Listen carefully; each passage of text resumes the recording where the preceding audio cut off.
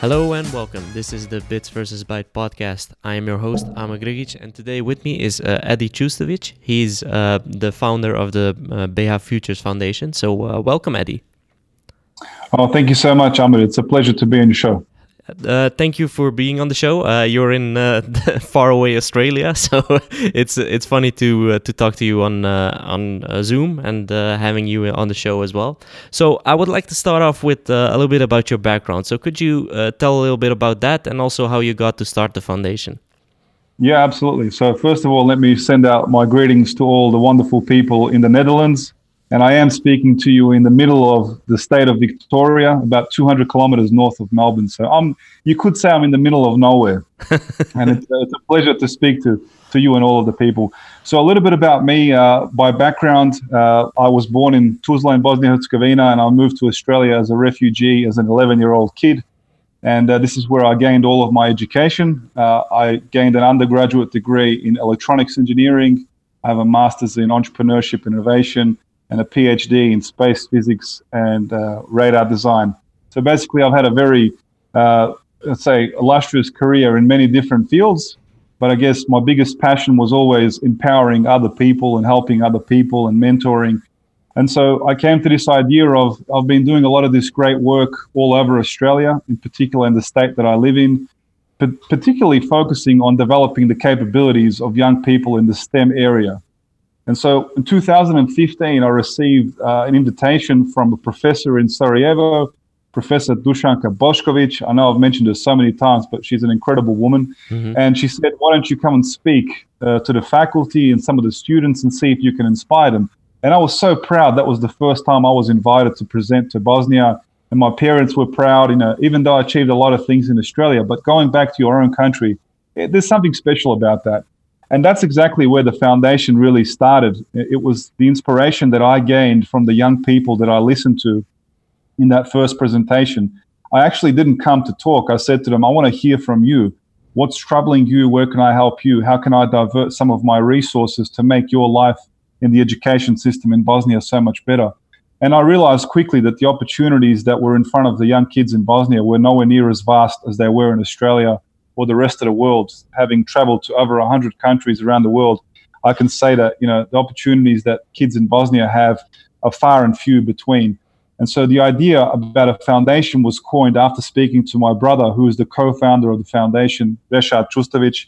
And we said, we have to do something. We have to use our knowledge in the world of engineering and technology to provide opportunities to young people in Bosnia. And the BH Futures Foundation, or Bosnia and Herzegovina Futures Foundation, the name itself, Futures, focusing on the future of these young people and also a country, much like a phoenix in rebirth. It's coming alive again, and we want to be part of that future of these young people and rebuild the country through access to education, technology, and leadership development. Okay, very good. Because what I wanted to get into as well is that what can you? So what do you provide? So what do you provide to those students, for example, in Bosnia and Herzegovina through your foundation? Yeah, so the things that we provide is essentially everything and anything that a young person needs to succeed in any country in the world. But maybe I can highlight, some of the sort of key value points that we provide to young people. So we started off by providing financial scholarships. And of course, everyone knows the value of a financial scholarship. If I say you are receiving €1,000, you know exactly what you can buy with €1,000.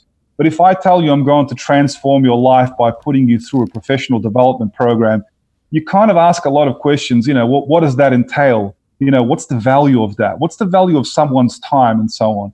So we started realizing that the biggest help we could offer wasn't actually financial, because people would take the money and pay for school, or maybe not even pay for school. We didn't really know. And we started developing modules of what we could do to actually enhance them. So rather than giving them money, we wanted to show them how to make that money and how to actually become competent. And as time went on, we developed a full suite of activities and products and services that we offered for free to all of the students that we considered scholarship recipients. And today, I have to say that the value of one program that we offer to young people per year is in excess of about 3,500 to 4,000 euros. So much more valuable than the original thing that we offered. And it includes some of the following. So, for example, we have an industry mentoring program. Now, it's nothing innovative in the great sense of a mentorship program, but we were the first organization to offer diaspora mentoring. So we engaged many successful Bosnians and Herzegovinians all over the world and said, we don't want your money, we want your knowledge. And we want you to pass that knowledge on to young people in a one-on-one mentoring situation where we will do the matchmaking and you will have a young person in Bosnia and you will feel like your contribution is transforming the life of that person. And today we have 64 mentors from 27 or 28 countries from the top of my mind. We have people in Google, Siemens, Apple, Continental, you name it, some of the biggest companies in the world. And it is a unique program, and it's essentially one of the flagship offerings in our foundation. We provide career counseling. We have HR experts from all over the world, but we also have resident HR experts in the foundation based in Bosnia. One of our best HR experts is Miss Tatjana Vucic. She's a former graduate from Harvard Business School, and she provides that input for all of our students. We provide exclusive access to professional development workshops with industry partners in Bosnia and across the world. We provide internships and jobs in Bosnia and across the world. In fact, I've hosted 2 students from Bosnia and Herzegovina in Australia. So it's been a wonderful experience from my end, having them part of my family, but also, enriching their life and professional development. We, of course, help students apply for applications and grants of master's and PhD programs all across the world in some of the best universities that one can think of. From an education standpoint view, we have an academy. The academy runs 3 times a year. We rotate it around different cities in Bosnia and Herzegovina. And the reason we do that is because we want students from Banja Luka to travel to Mostar to meet students in Mostar. We're also helping break down the ethnic barriers which exist. Even though there are surface ethnic barriers, young people are really good at networking and breaking down that tension that exists hypothetically. And our academies also allow young people to meet local experts. They get to visit local companies. It's very sad that you have students who are studying in a city and they can't even get their heads around the companies that exist in that city, yet alone the world. So it's all about networking, professionally developing these young people at these academies. We pay for their travel. We pay for their travel expenses, all in all, accommodation, food, and so on. And the only job they have really is to be the best possible version of themselves. We offer exclusive access to monthly webinars through experts in different countries. We offer travel grants. Mobility is a very, very big part of our foundation, something that I've learned throughout my career, meeting other cultures and learning from the best in the world and transferring that knowledge back to your homeland. It really does enlighten how you think, how you behave, and also how you learn and how you tackle other people across the world.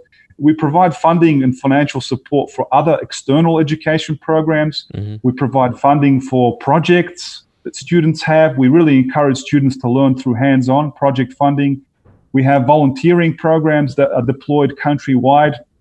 So, for example, all of our scholarship recipients are also required to volunteer 100 hours in Bosnia and Herzegovina. We have a mentoring program for high schools, and our students at that level mentor high school students, provide them with guidance. So we have this, I wouldn't say a pyramid structure, but we have this way of information flowing from the top to the bottom, but also from the bottom to the top. We have STEM outreach programs that go out to schools, and not to mention support for startup companies in Bosnia. So young people that want to trial a startup concept, we have mentors, we have legal support, we have business support, technical support, and everything else that comes with it. So hopefully that gives you an idea that we offer a very, very comprehensive program that students can really thrive in and grow as professionals like they would in any other country. In fact, the overall goal was always to provide them with the ecosystem that I had in Australia based in Bosnia, so that one day they wouldn't have to leave the country, that they could build whatever they wanted to in their own homeland. Yeah, that's a good point, because just for a disclaimer for the people who are listening, I am a mentor in your foundation as well. That's correct. And what I've noticed is it takes me, for example, 1 hour of my time every month to mentor someone in in my home country, because as you said, you came at the age 11, and I came at like age 2, so I was even earlier in my life. So I've pretty much known just the Netherlands for the whole of my life. So, yes. But still, there is some big connection for some reason. It's a bit hard to explain that connection to people, but you still have that feeling that you want to give back. It could be in another country as well, but for some reason, Bosnia is always some kind of pillar in your life, so to speak. So that's something that I wanted to ask you as well, is that you have lived most of your life there, so you've most of your life has been in Australia. So why that strong feeling of giving something back to Bosnia? As I said, to me, it's a bit hard to explain that, but maybe you can frame your feeling about that. Yeah, it's a very interesting question. You know, people say nostalgia. Well, it's hard to feel nostalgia if you leave as a kid. So exactly, what is it that ties you back to that? I guess for me personally, I'm very grateful to Australia. I honestly think Australia is the greatest country in the world in the freedom that it's given me to be successful, and my brother and my parents has taken us in. So at some point in my life, I felt like, okay, well, I feel like I'm pretty complete. I've achieved what I wanted to achieve by this age, and I can't be successful if other people around me don't have that same opportunity. Mm-hmm. So having traveled back to Bosnia to visit family, there was always a tie between me and Bosnia. It was always, in the family, it was in the home, we spoke the language at home. And then watching Bosnia just deteriorate as a result of poor politics, ethnic hate, and ethnic division, I really wanted to do something about that. I didn't want to be a typical person in the diaspora complaining, but not doing anything about it. And I've mentioned many times to other people as well, if you have a problem, everyone has a problem, but, find a solution for the problem. I use that same philosophy with my students. Don't come to me with your problem, come to me with a solution, and I will guide you with that solution to make it more successful. And that's essentially the tie that I feel to Bosnia. I feel like it's my duty as someone who left the country as a kid, who was fortunate enough to be, found in a country that is very, very good towards its citizens. I now need to use the fact that I'm sitting in a position where I can influence change. I need to act upon that, and I need to do something about that. It's my duty as a Bosnian and Herzegovinian. It's also my duty as an Australian. For those of you that are not aware, Australians are very, very proud about the great humanitarian work they do all over the world. We happen to live what we call the lucky country. It really is lucky. So when we're in the lucky country, we need to ensure that we can help others around the world, because one day we may not be so lucky and we'll be asking for help. And I guess that's the love that I have towards helping others. And I love Bosnia and Herzegovina, and I want to see it succeed. I want to see it being part of the greater EU collective and become a prosperous country like it once was. Yeah, and the interesting part there is that a lot of people don't know, but and some people do. But what's happening over there is that a lot of young people are leaving the country, and that's a problem because, of course, when there's no young people, then there's probably no life after that. And that's the thing there is that a lot of people ask me as well, like, okay, why is that happening, right? So can you explain that why that happens? And mostly, I think it's due to just the kind of things you can do with your life, right? So there's a lot of talented people there that that finish their, for example, their college or whatever, and they have a nice degree, but they don't have any work, right? So, and that's the point. If you don't have any work, then you can have a degree, but that doesn't mean anything. You're not doing anything. Exactly. And you're right. A lot of young people do feel like they finish a degree and what's next? If I can't get a job, I look at that slightly differently. There's two parts to that. One part is, there isn't enough jobs to go around for everyone in Bosnia and Herzegovina. There's no doubt about that whatsoever.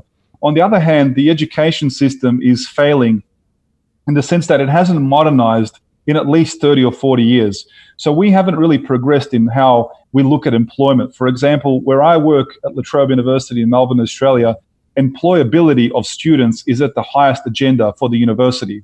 Whereas employability in universities in Bosnia and Herzegovina is somewhere in the bottom of the food chain, because it's not in the interest of professors to be able to put so much time into that. It's not what they're rewarded for.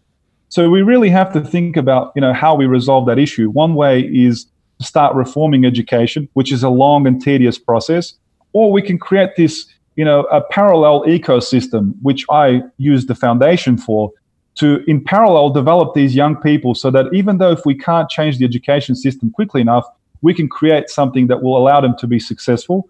And you're right, they wouldn't be leaving the country if they had the opportunities which you and I have in the Netherlands and Australia, a secure job, a good healthcare system, public transport system, and just an ability to live a normal lifestyle. I think there are pockets of excellence. The IT industry in Bosnia and Herzegovina is really, I say, a unicorn. It stands out because it doesn't really get impacted so much by the politics. It really lives on its own. And people that are in the IT sector really do not feel so much the pressure from the negativity that is surrounding them. And I think young people do have a future in Bosnia and Herzegovina. It may not occur in the next 12 months, but we're certainly working towards creating an ecosystem that will allow them to be successful.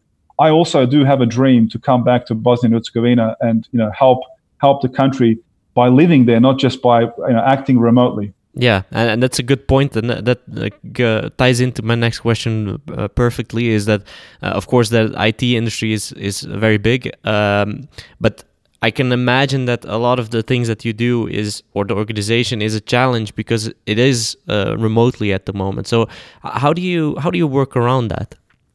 That's a very interesting question, and definitely not an easy thing to do. My parents always ask me, how can you lead an organization from Australia in Bosnia? So Thankfully, we have this thing called the internet, which has enabled communication to happen worldwide. It's enabling you and I to speak right now. It also enables me to basically empower people from a remote location. It does, of course, require you to visit Bosnia and Herzegovina. So I travel to Bosnia on average about 4 to 5 times a year, sometimes more, sometimes less, depending on where my worldly travel and work takes me. But I think the most important thing is to have a really good team. The foundation is not Eddie Trustovic and it's not my brother Rashad Trustovic. The foundation is many, many people across the world. I'd like to say that, you're also part of our foundation. So you're making, my dream and the dream of these students come true. So we're one big family and we share responsibilities. I try to make students and young people understand it's not my foundation, it's our foundation. So that whole sense of ownership and belonging means that we all care and we all put in. If I can't do it today, you do it today, and we cover for each other. So it's this global network of like-minded young people who want to see change, who want to inspire the next generation. And that really is how the foundation functions. And so being remotely accessible is not really something that stops us from doing what we do. We use the best of technologies today to make that happen, and we use people on the ground to execute wherever we can. Yeah, and that's the beauty of the technology in that sense. What I was wondering about as well is that you mentioned that you work at the university. So how does that work with the time that you have to put into the foundation? Is that mostly your own time, or does the university help with that as well? You ask great questions. That's why I'm giggling over here. So, the foundation is run a lot in my spare time, but the university is very understanding of my philanthropic work. I guess partly because I'm involved in a lot of the philanthropic work of the university itself. So I am a donor to the university. I'm also a mentor within the university. I mentor staff. I mentor students.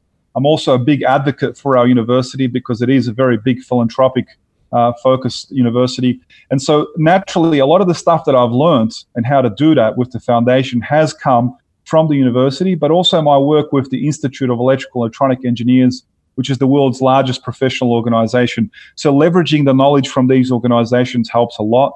I have very understanding heads of department, deans of engineering. On top of all of that, I work around the clock. So I create time in my schedule by working days and nights. And so that gives me flexibility to fly and do things. At the end of the day, it's the results that count. So if you're delivering the results that the university wants you to deliver, they won't ask you where you are and how you're doing that.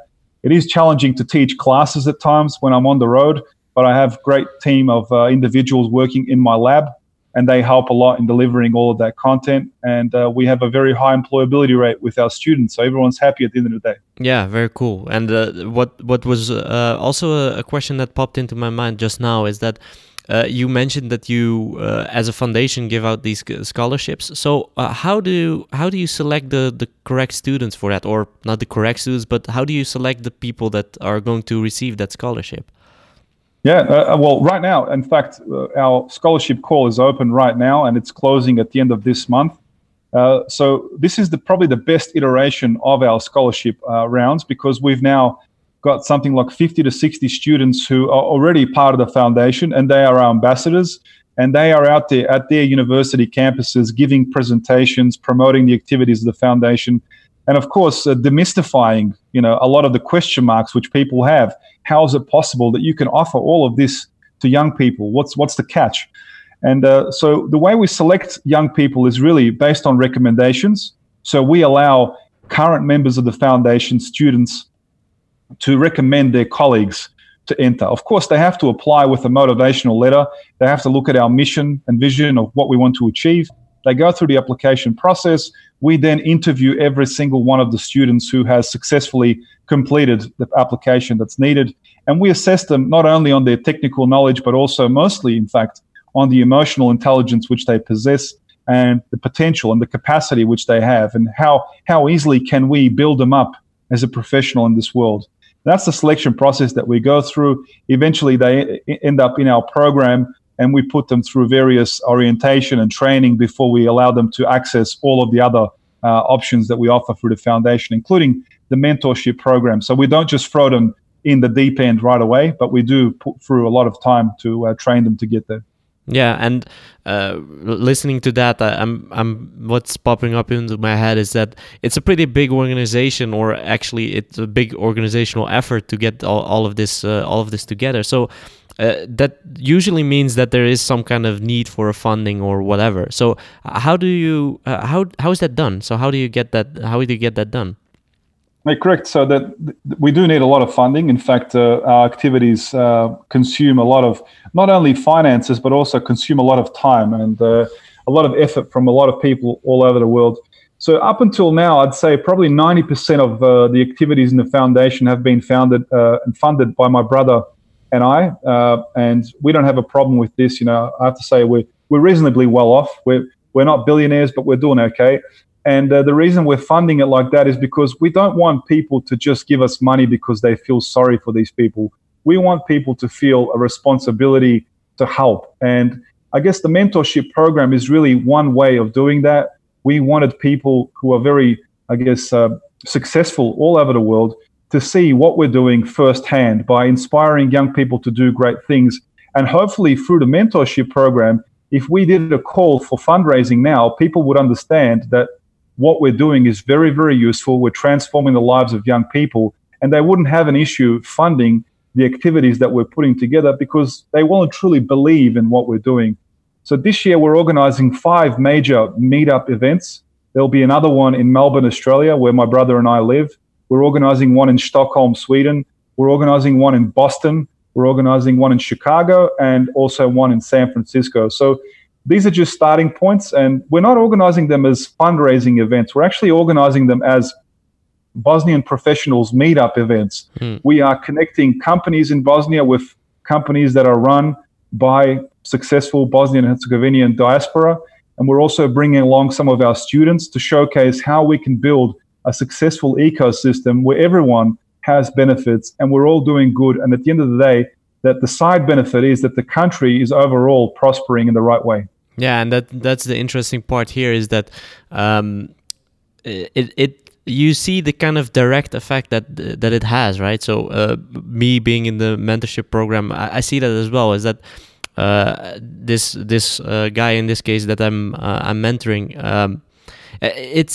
He asked like all sorts of questions, right? It's not like it's just work based and how do I get better in the field that I'm in right now, which is IT. But Correct. It's also other things like, okay, say for instance, how is life there, right? So how is life within the Netherlands or within, I can imagine in Australia or whatever? Because the guy that I'm mentoring was actually at your place or in Melbourne in this case, for about a few months. So that's what's interesting to me is that it's not just changing someone in a professional kind of work environment, but also in a personal development role, right? Yeah, you're absolutely right, Ahmed, because what we're doing is we're providing knowledge of the world to these people. You got to remember, some of these kids come from small towns in Bosnia and Herzegovina. They haven't experienced metropolitan life. They haven't really seen the world. So by having a mentor who lives in the metropolitan part of the world, has traveled the world, you're transferring your personal experiences and view of how life should be led to this young individual. So you're essentially helping shape their future and aspirations of where they can go and what they can be. A lot of them are enclosed in a system where they feel that they cannot reach the success that you and I and other people have had.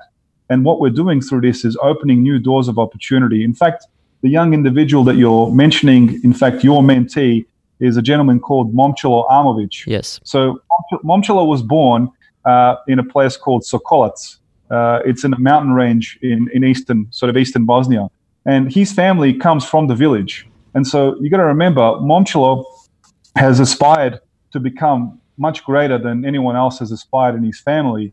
And he's doing everything that he can to be the best version of himself. So the advice that he receives from someone like you is empowering him to dream bigger, to be better, to really help others. And I think what we've achieved in a short time with Momcilo, because we've had him visit Australia for 3 months, is he will now go back to Bosnia. He's now energized to make a difference. He now understands what our vision and mission really are firsthand, and he will mentor others and he will be our ambassador. So that flow-on effect is really going to help us bring change much, much quicker than one individual can do in this instance. Yeah, it's a little bit like the paying it forward movement that was... Absolutely, you got it. Yeah, so what... I have 2 more questions. So what's the dream, right? So what's the dream that you have with the foundation? Well, I think my biggest aspiration with the foundation is really, first of all, to break down all of the ethnic division that exists in Bosnia and Herzegovina. I just think there is no room in modern society for any of that, irrespective of what's happened, in that tragic war in the former Yugoslavia and in Bosnia. I think it's time that we look forward, we look towards the future, that we build a country which, has respect for everyone, regardless of your nationality, sexual orientation, ethnic belonging, whatever that may be. So the foundation is serving as a vehicle of change. It's bringing about a modernization of education. It's empowering young people to take responsibility of their own future, but also to remember that right now things may not be functioning the way we want them to function, but we have to make change on ourselves first. We have to start with us, and then we can start changing the system. So if we're not ready to make that change, we can't expect other people to change. And my biggest goal really is to empower these people to become young leaders who are globally connected to our diaspora, but also to the rest of the world, and to take that knowledge and make change. We can create a better future for Bosnia and Herzegovina, and I want these young people to be the agents of change. Yeah, and of course, my last question, and you know what's coming because you've listened to the podcast a few times. So, what are you most proud of since you started this whole project? Yeah, I think it's the young people that we've inspired throughout this whole process. We've now come to a point where we have developed leadership capability in young people, where we now have a former student, he's still a student at university, who is now an actual board member of our foundation. And for some people, that sounds ludicrous, because you might say, how can a student be a board member? But it's just to demonstrate that we well and truly believe in young people's capabilities. You don't have to be 60 years old with 20 companies behind you to be responsible and to rise to the occasion. And this organization's motto really is by young people, for young people. I well and truly stand behind that motto. And the concrete example really is that we have a young person, a student, a 4th-year student of Faculty of Electrical Engineering in Tuzla, who is now a board member, rubbing shoulders with much more experienced senior people. That is the future of Bosnia and Herzegovina. We want to give young people power, and we want them to be responsible in bringing about change. Yeah, and in a lot of senses, that says also that age is but a number, right? I mean, in most cases, people will say, okay, because that person is younger or whatever, they cannot do this or they cannot do that, right? And that's something that we need to need to get rid of a little bit. Of course, they will be a little bit more, a little bit less experienced than others, but I think that's that's the correct way to go about it, because it's, if you don't put in that trust, if you don't empower those people, those young people to get to where they are, they won't do it, right? There's a lot of people that also in my personal case said like, okay, you're not going to be able to do that. And when someone says that to me, I'm even more kind of I'm kind of fired up to do it, because I want to show that it can be done, right? And that's exactly. I think we can use stubbornness in a very positive way. You know? And I think we have a lot of stubborn people in Bosnia and Herzegovina. We just need to channel that energy in the right way. And I think we need to lead by example in this instance. We need to show young people that it is possible and that you can be a part of that, success. Very nice, very nice. What I would like to do is also ask you, how can people find the foundation? Yeah, very, very easily. So just hop on our webpage, where the webpage is bhfuturesfoundation.org. You can also visit our Facebook page, Bosnia and Herzegovina Futures Foundation, Instagram, LinkedIn. We're on every single social media platform. And you can read more about us. Feel free to contact me or any of the guys in our foundation. We're more than happy to help and answer questions. And by the way, the foundation isn't really just for people in Bosnia and Herzegovina and our diaspora. We have lots of friends and people who are of other nationalities who just want to see Bosnia succeed as a country. Exactly, yeah. There's been far too much conflict, and a lot of our donors and supporters are people of 100 countries across the world. So really, you're welcome to join us in this cause if you want to bring peace, if you want to bring a mutual respect in Bosnia and success. Join us. It's a great cause, and I'll be more than welcome to bring you into the family. Very cool. And of course, I will link it down below in the post that I will do on the podcast website. Of course. Thank you, Eddie, a lot for your time and also what you're doing with the foundation. It's very inspiring to see someone that wants to make a change, and that's what this is all about. Thank you, Ahmed. Thank you for giving me the opportunity, and congratulations on all the amazing work that you're doing in highlighting some of these success stories. Thank you. And of course, for the listeners, you can find the Bits vs. Bytes podcast on bitsvsbytes.com and also on Twitter, LinkedIn, and Instagram. It's all Bits vs. Bytes, and also the all major podcasting platforms. So Apple Podcasts, iTunes. Well, that's the same thing actually, and of course Spotify, SoundCloud, and Stitcher, for example. And I would like to thank you for listening, and until next time.